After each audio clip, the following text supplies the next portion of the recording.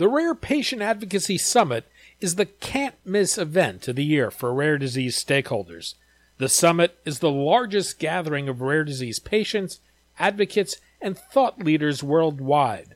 Join Global Genes October 3rd and 4th at the Hotel Irvine in Irvine, California, to take advantage of this opportunity to connect and learn from more than 100 experts in rare disease. For more information or to register, go to www.globalgenes.org/2018 Summit.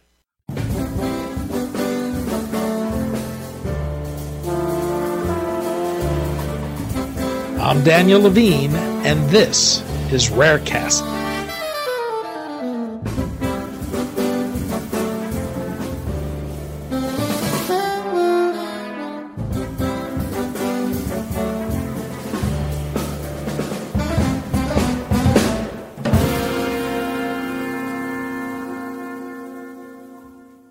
When Muriel Finkel's uncle became unable to live alone because of amyloidosis, a rare condition in which misfolded proteins accumulate in organs throughout the body, he moved in with Finkel and her husband. As a caregiver, she struggled to understand his condition and medical needs.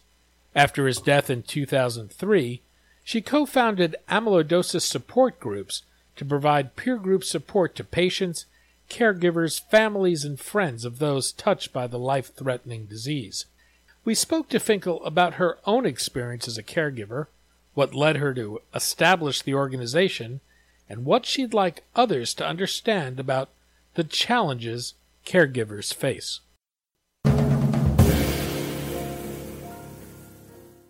Muriel, thanks for joining us.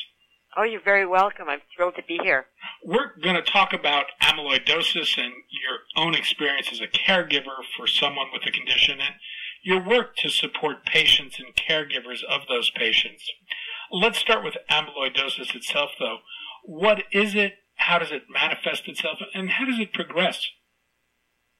Well, there's different types of amyloidosis, and it is an organ system disease caused by deposits of amyloid protein fibrils.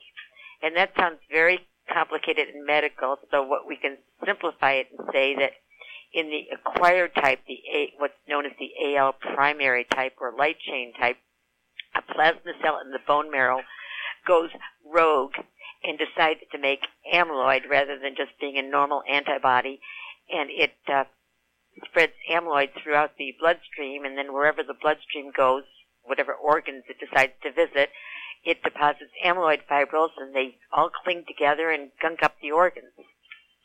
So that's one type of amyloid. The more commonly diagnosed as of right now is that AL acquired type. Then there's another type, there's a hereditary type, those same proteins that gunk up organs, but the bone marrow is not responsible for making that. That's the liver making what's called TTR, transthyretin, which is a normal process in everyone's body, but for some reason the transthyretin goes rogue and makes amyloid fibrils. I'm simplifying this a lot, but I do want to make sure that whoever hears this, can understand it, and it can be pretty overwhelming. And then there's other types of amyloid, but the TTR that I just mentioned coming from the liver, the hereditary form, and the acquired type are the two that most people are familiar with. There is another type that's becoming much more prominent and much more diagnosed now that people are living longer, and that's an age-related form of amyloidosis used to be called senile. Now it's called wild type because people are not senile in the traditional sense of the word. It just means that they're more elderly when they're diagnosed. And that type also deposits, it's made in the liver, TTR, deposits amyloid in the heart, but it's not a hereditary condition. It just happens, and we're seeing that more and more as people live longer. Your experience with amyloidosis came as a caregiver for your uncle. He was living in Florida, and you were in the Chicago area. How did you come to care for him? Well, Uncle Norman was only 20 years older than me, and he was my mother's baby brother, so we were very close growing up. And because he lived in Florida, during the summertime, he would come and stay with us to keep cool, and he would live with us. So he gradually became my husband's best friend. He was always my best friend, and along with a great uncle and kind of a father figure and everything in between. So when he did get the diagnosis of amyloidosis, it was just an easy thing to say, let me take care of you, because he did not want to go in a home or anything like that. And what was the progression of the disease for him? It was pretty bad. He was kind of a worst-case scenario because he was diagnosed with it. It involved his heart, his liver, his kidneys, spleen, nervous system, every organ that can be attacked pretty much with the amyloid he was attacked with. So because of that, he ended up being on dialysis when his kidneys failed. He was on oxygen. His heart wasn't working well. The neuropathy affected his walking very badly, so he was in a wheelchair. So his quality of life was pretty lousy. And as a caregiver, what was the impact of his disease on you? It was horrible to see a man who'd been in the armed services, who lived a very enjoyable single life, to see him become a patient, to see him become not the man he was, for lack of a better term, and to see him be dependent on my husband and me rather than the independent person he'd always been. It was very hard on all of us. Your uncle had very specific wishes as you and your husband cared for him, among not having to go to a home. How challenging was it to meet his various wishes and still act in what you thought were his best interests? It was very challenging. I was not a great cook. I'm still not, but I think I'm better. And because he's been in the armed services, he was used to having a different meal every night of the week for a month. So that was actually the most difficult challenge, was not duplicating meals for 30 days, not duplicating if he had hamburger for lunch, he didn't want a meatloaf for dinner, because in his mind, they were both the same food.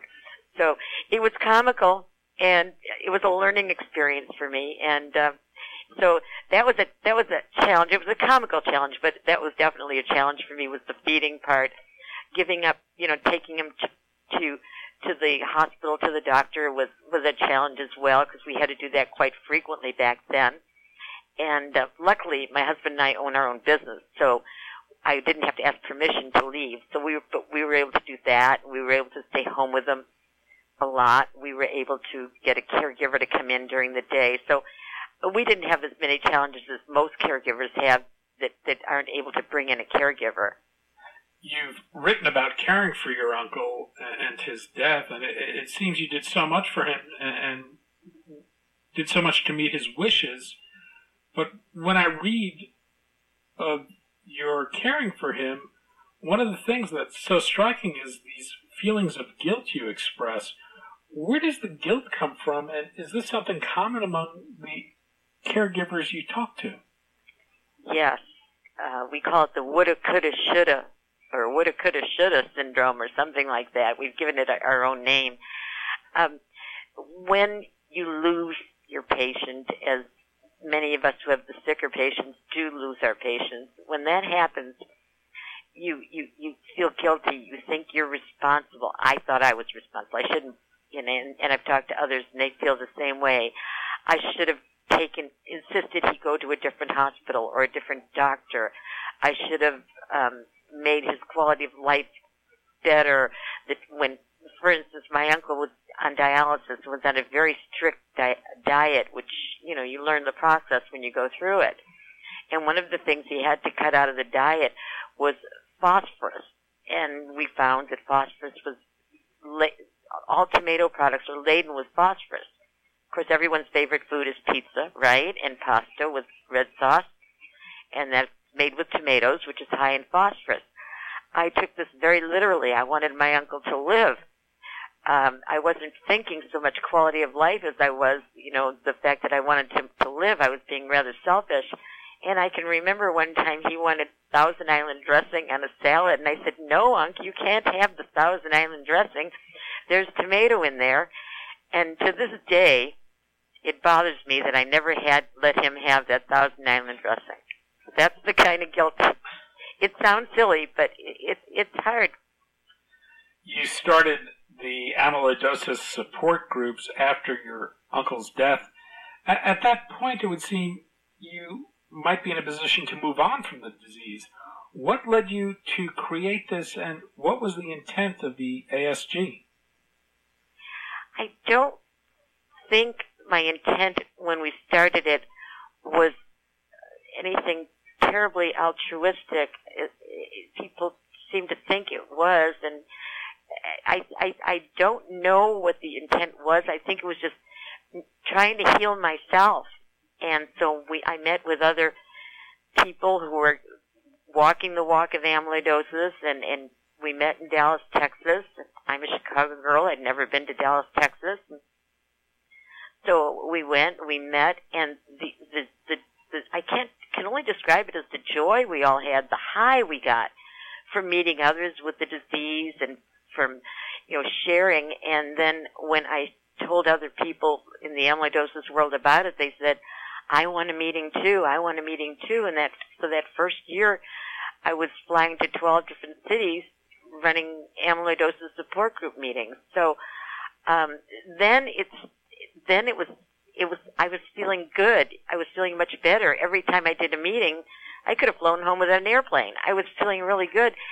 And seeing other people, how much it helped other people, was making me feel good. So I guess you could still say it was selfish because I was feeling good helping other people. It was making me feel better. It was a healing process for me to make other people feel better. And I guess it just kind of grew to be one giant healing process. Now, 15 years later, I'm still healing. And why would you say you continue to invest your time and energy into supporting amyloidosis and caregivers of the disease? Well, patients and caregivers, we find that I did not know that much about the disease, and I feel like if I had known more, I could have helped my uncle more. I don't want other people to do what I did or make the mistakes I made. They'll make their own, but not mine. So my concern is that they are educated, because if they're educated, they're empowered, and they will hopefully make the right decision for themselves if they're the patients, or for their patients if they're the caregiver. I don't want anyone to say, I would have, I should have, I could have. I want them to just do it all right. And what would you like people to understand about the challenges that caregivers face? It's very difficult to share. You can't share it with your patient, of course. You have to put up a front in front of your patient. I've always found that, you say people cannot hear you crying in the shower. That was my little place to go. And I tell other caregivers that, but I also, there is a way to find joy out of making your patient happy. It's sort of like an occupation, so to speak. Today what can I do to make my uncle happy? And I didn't learn that until it was almost too late, that my goal was to make Uncle Norman happy, and when he was happy, I was happy. Again, back to the selfish part. I'm making myself happy. But, I think that, if caregivers look at it as, if the better their patients do, the better they will feel, and the better their patients will do, physically, emotionally, and that's a satisfaction in itself, then it's a win-win for everyone. Now that you've been away from your experience for all these years, as you look back at it, is there something that you'd like caregivers to understand about caregiving that they may not always be able to see when they're in the midst of struggling with the various demands they face? They're going to lose I lost a certain relationship with my uncle. He started to see me as his nurse, his doctor, his caregiver, stopped seeing me as the fun niece that I was. And I guess I would have to say that I stopped seeing him as the person he was in my life.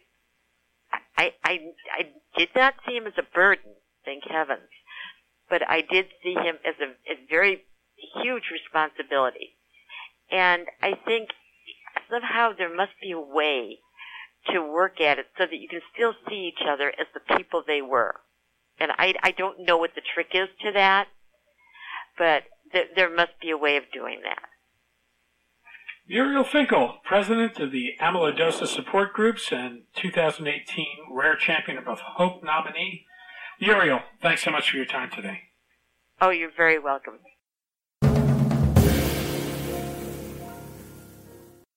Thanks for listening. For more information about rare disease and to connect to the rare disease community, go to globalgenes.org. To keep up on the latest news and trends affecting the rare disease community, be sure to visit raredaily.org.